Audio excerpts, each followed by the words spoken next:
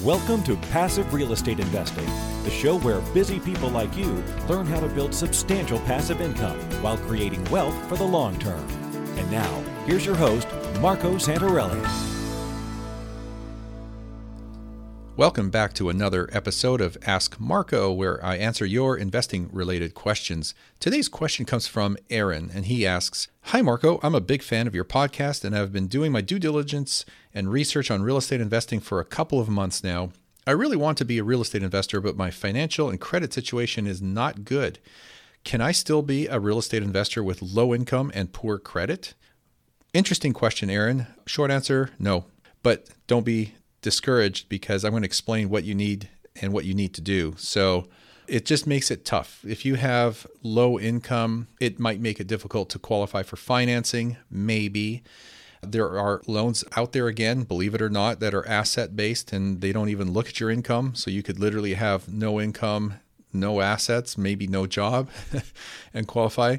Does that sound familiar? It sounds like history repeating itself from the 2008 Great Recession. Remember the housing market crash of 2006? But that's not where we are today. That's actually not the case. So let me break this down for you. When it comes to real estate investing, you need what I call the 3 C's.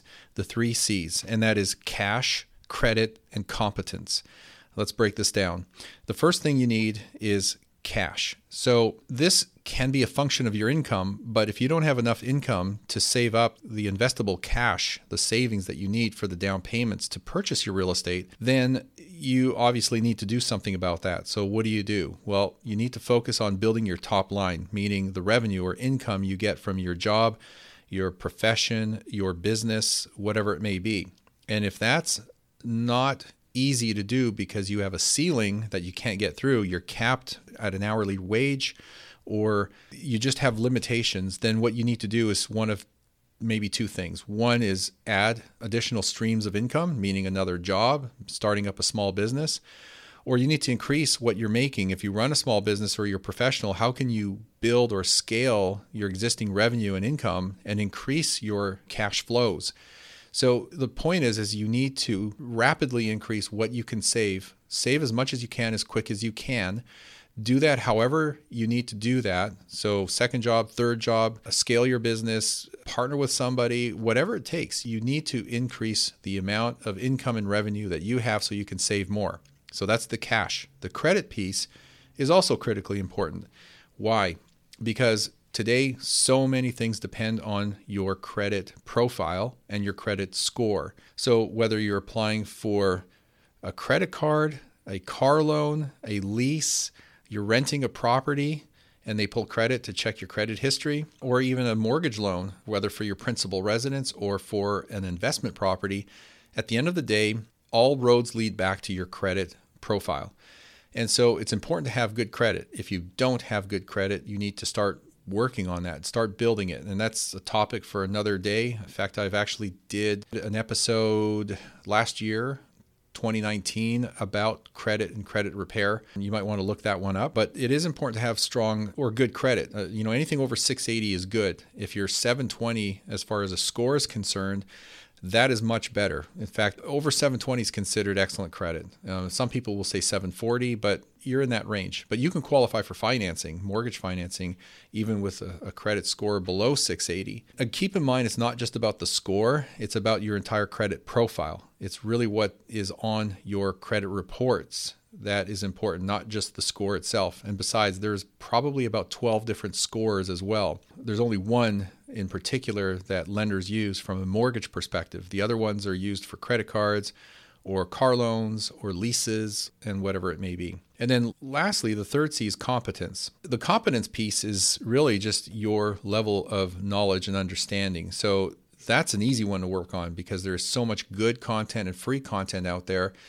And books that you could order from Amazon are very inexpensive. You could order books from $10 to $20. And if you just get yourself 2, 3, 4, 5 of those books on real estate, investing, and finance, you can become very knowledgeable. And so as you build your competence, you're going to become more skilled and your confidence level will go up. Those are the 3 things you need. Now, here's the solution that I mentioned to you before, even though I've given you some suggestions and tips here so far. If you want to be able to invest in real estate, given the situation and scenario that you're in today, what you can do is partner with someone else who's like-minded and has the same vision and goals that you do, and invest in a rental property or two together. And so you can provide one of two things: sweat equity. You can do the work on the front end and throughout the whole process and just bring in a silent partner who brings in the credit and or cash, or both, or most of both.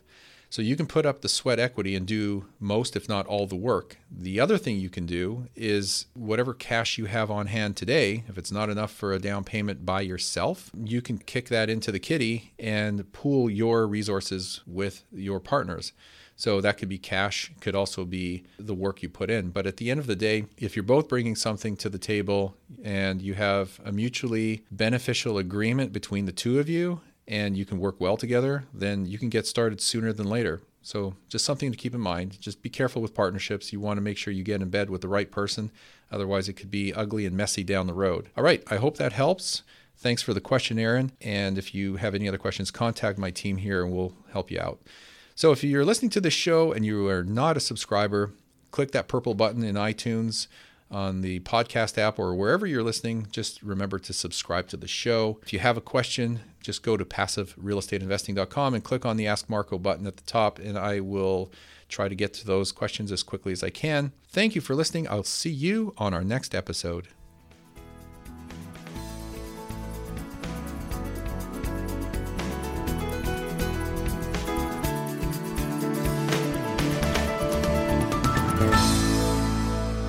Are you on track to achieve your financial goals? Income-producing real estate is the most historically proven way to accumulate wealth and has created more financial freedom than any other means. Norada Real Estate provides everything you need to invest in the best turnkey cash flow rental properties. Our simple, proven system will help you create real wealth and passive monthly income. Get your free strategy session with our knowledgeable investment counselors at noradarealestate.com. That's NORADA realestate.com. Nothing on this show should be considered specific, personal, or professional advice. Please consult an appropriate legal, tax, real estate, or business professional for individualized advice. For distribution or publication rights and media interviews, please contact the host.